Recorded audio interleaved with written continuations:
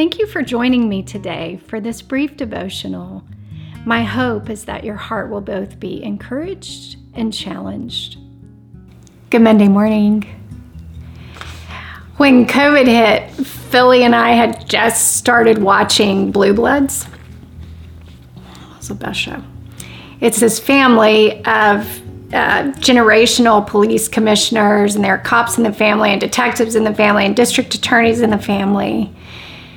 And it's just so much about family, and they always ended around the Sunday dinner table, which just love it. So needless to say, we totally devoured that during COVID, and I think we watched all of it. We were very sad when we ended it. But the beautiful thing about that show is it has these strong, present men. And in a society, and especially in this medium of media and television and entertainment, so often men are kind of emasculated and brought to being mocked and caricatures almost, to the point that they really degrade the beauty and the role of a man. And what I've learned is that the enemy loves to target the heart of a man, because if he can take out the man, then usually he can take out the rest of the family. That's why when you see in the epidemic of fatherless homes, how often they're just set up in a different way because they don't have all the resources and tools that God desired us to have. It was inside the beauty of family, of a mother and a father, that God said children would, that they should be fruitful and multiply. It was in this beautiful context, and it had a man in it.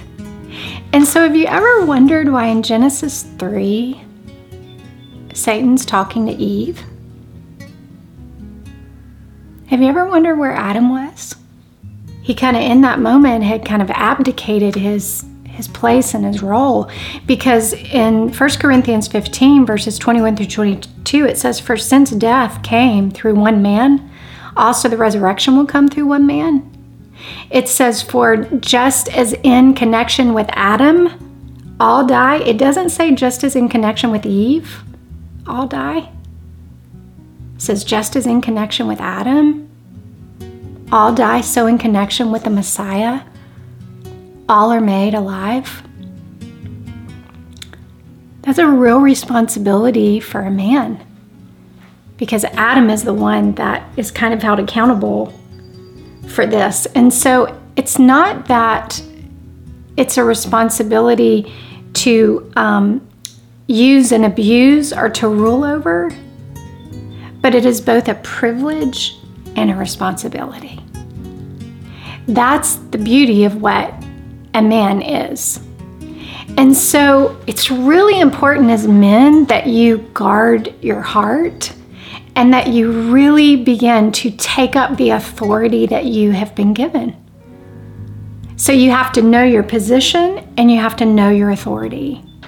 So how do you protect yourselves? Well, first, it's really important, and men are not as good at this as women. You need to be in community.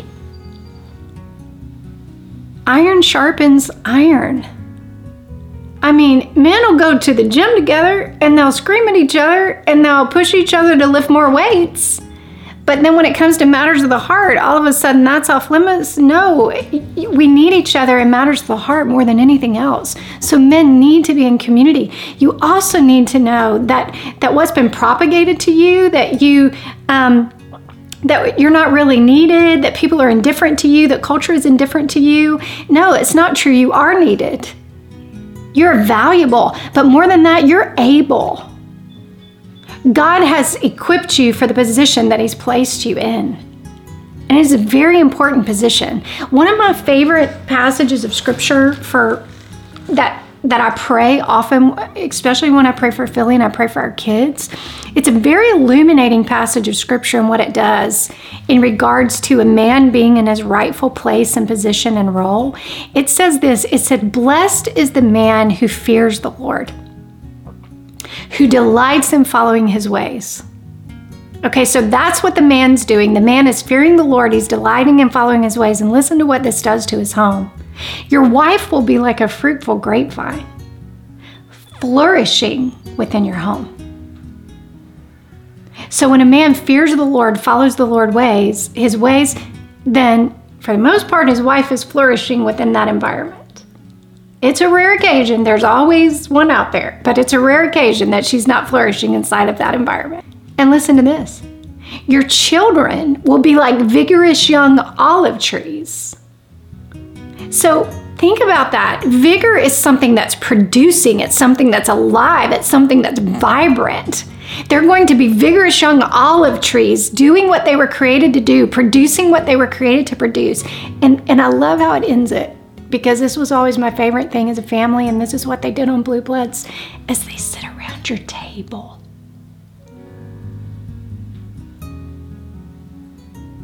As you enjoy life with them, community with them, living with them, long years with them, being a family together.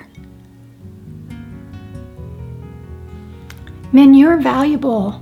You're vitally important. Wives, you should be praying for your husband. I'm going to do like a Stormy O'Mardian testimonial for the next few weeks. Every woman should have this in the arsenal for her husband. And you should be praying it for him. Men, you're needed. The culture may not know it, but we know it. And we don't operate on the culture standards anyway. We're not of this world.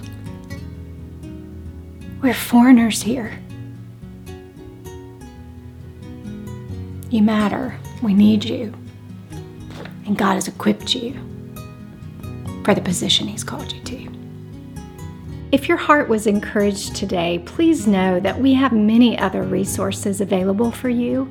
You can discover all of those at reclaiminghearts.org.